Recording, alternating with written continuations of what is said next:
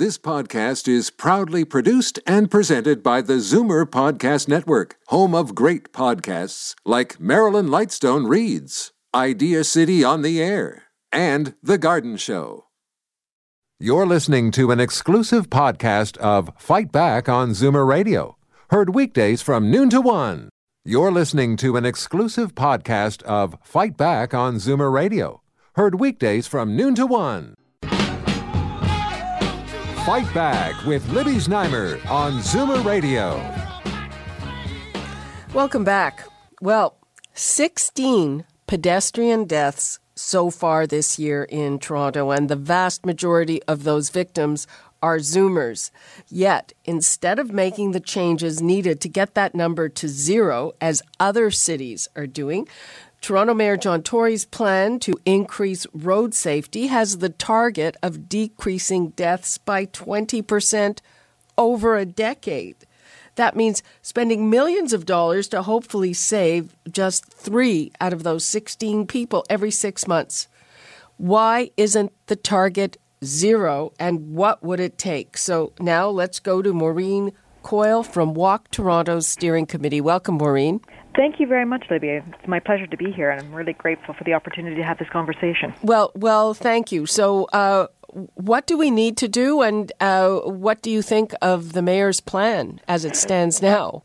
Well, I think the mayor has recently announced that he is willing to revisit that 20% and adjust that to a vision like we're seeing elsewhere across the world, of zero fatalities and serious injury on our roads. The unfortunate part is that the plan isn't there really to support that objective. Well, exactly. What type of a plan do we need, and what type of dollars do we need for that plan?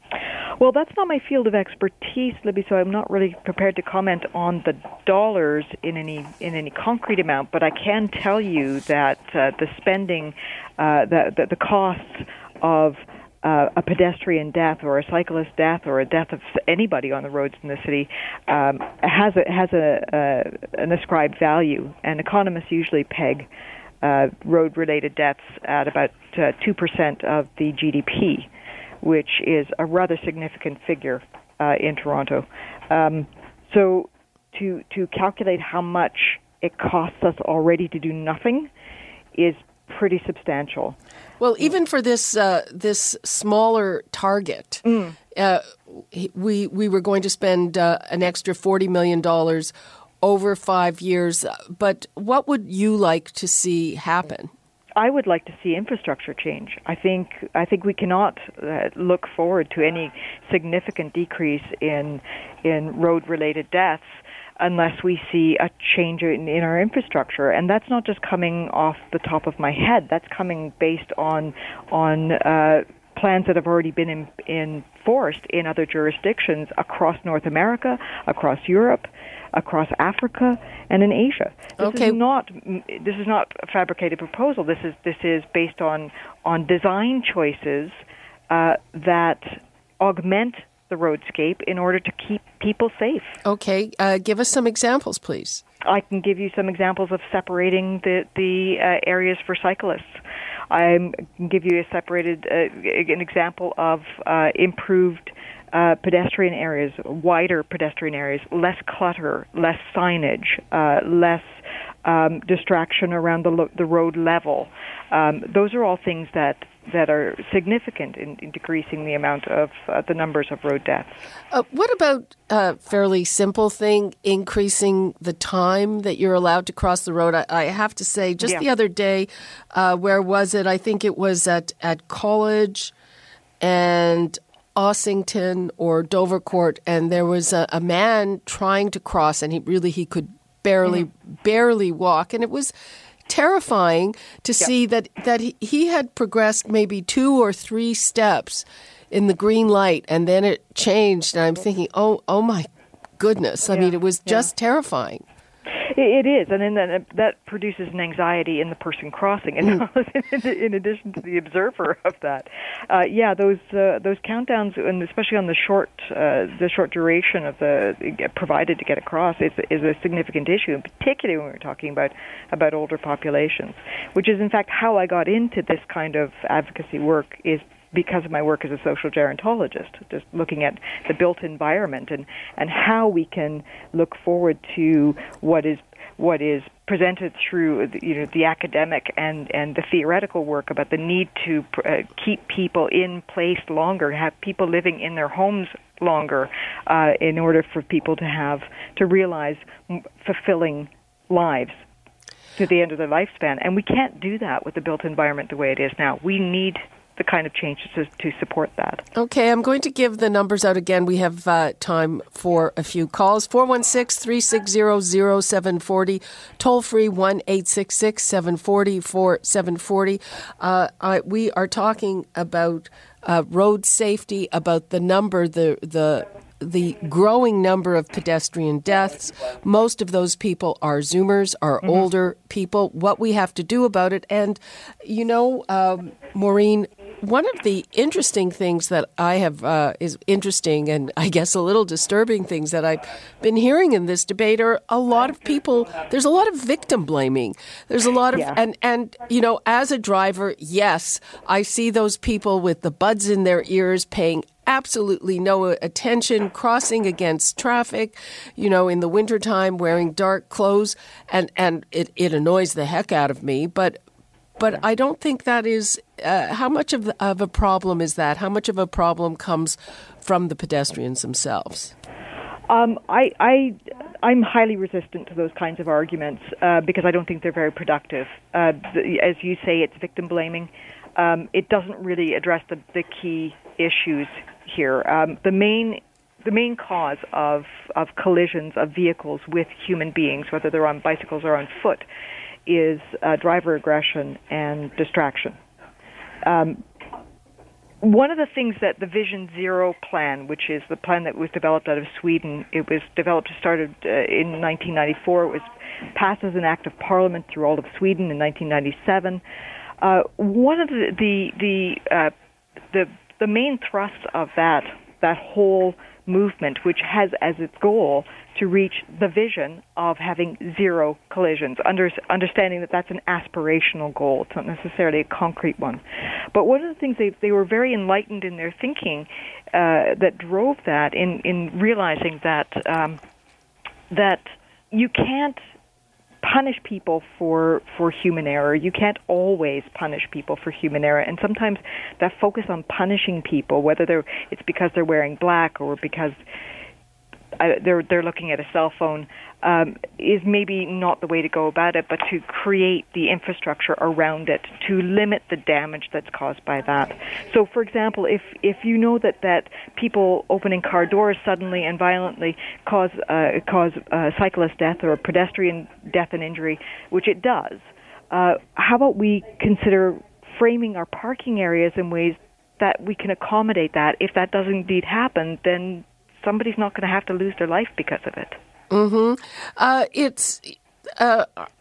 get the argument, but on the other hand, if we say that drivers are responsible for being alert, for not being distracted, if drivers can't text and can't do other things, can't talk on the phone, then is it not reasonable to say, well, pedestrians shouldn't do those things either? I mean, I've seen pedestrians crossing the street with their head while texting, and, I think that's dangerous too. That may or may not be dangerous to do. It's certainly not with the same level of danger, and nor does it come with the same levels of responsibility that it does when you're driving a vehicle. Driving a vehicle is a very complex action. It's a complex set of physical and mental responses. And it comes, we have to go through a licensing process for a reason, and it's because of the responsibility that goes in it. If you start saying, okay, if we're going to say drivers cannot text or be on the phone or play loud, whatever it is, whatever the source of the distraction, then we have to enforce that equally. the damage, the level of damage and the potential for damage is not the same. If I walk into you because I'm looking at my phone, that's a problem, but it's something I can apologize to you for, but I'm not going to kill you. Well, exactly. Let's go to the phones. We've got Jerry in Stony Creek. Hi, Jerry. Hi, Libby. One thing I was saying is you've got to spend a day with a driver in a tractor trailer and see what we have to go through. The ignorance of people at a corner, when you go to turn with a 53-foot trailer, they crowd the corner and they just stand there waiting for the trailer to run them over.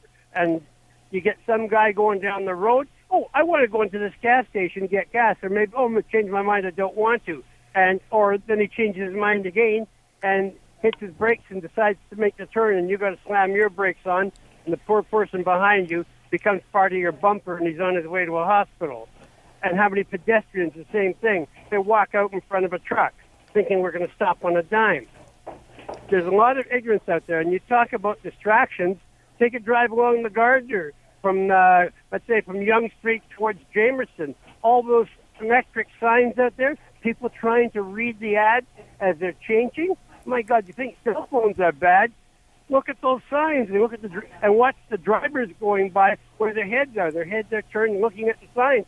They're not looking at what's in front of them, and all of a sudden somebody in front of them stops, boom. They have no time to react. So you're saying everybody has to be more alert. Am I good at summarizing that? Definitely, especially with trucks, more so than cars, trucks, because we have blind spots. We have mirrors all over, but they don't do 100%.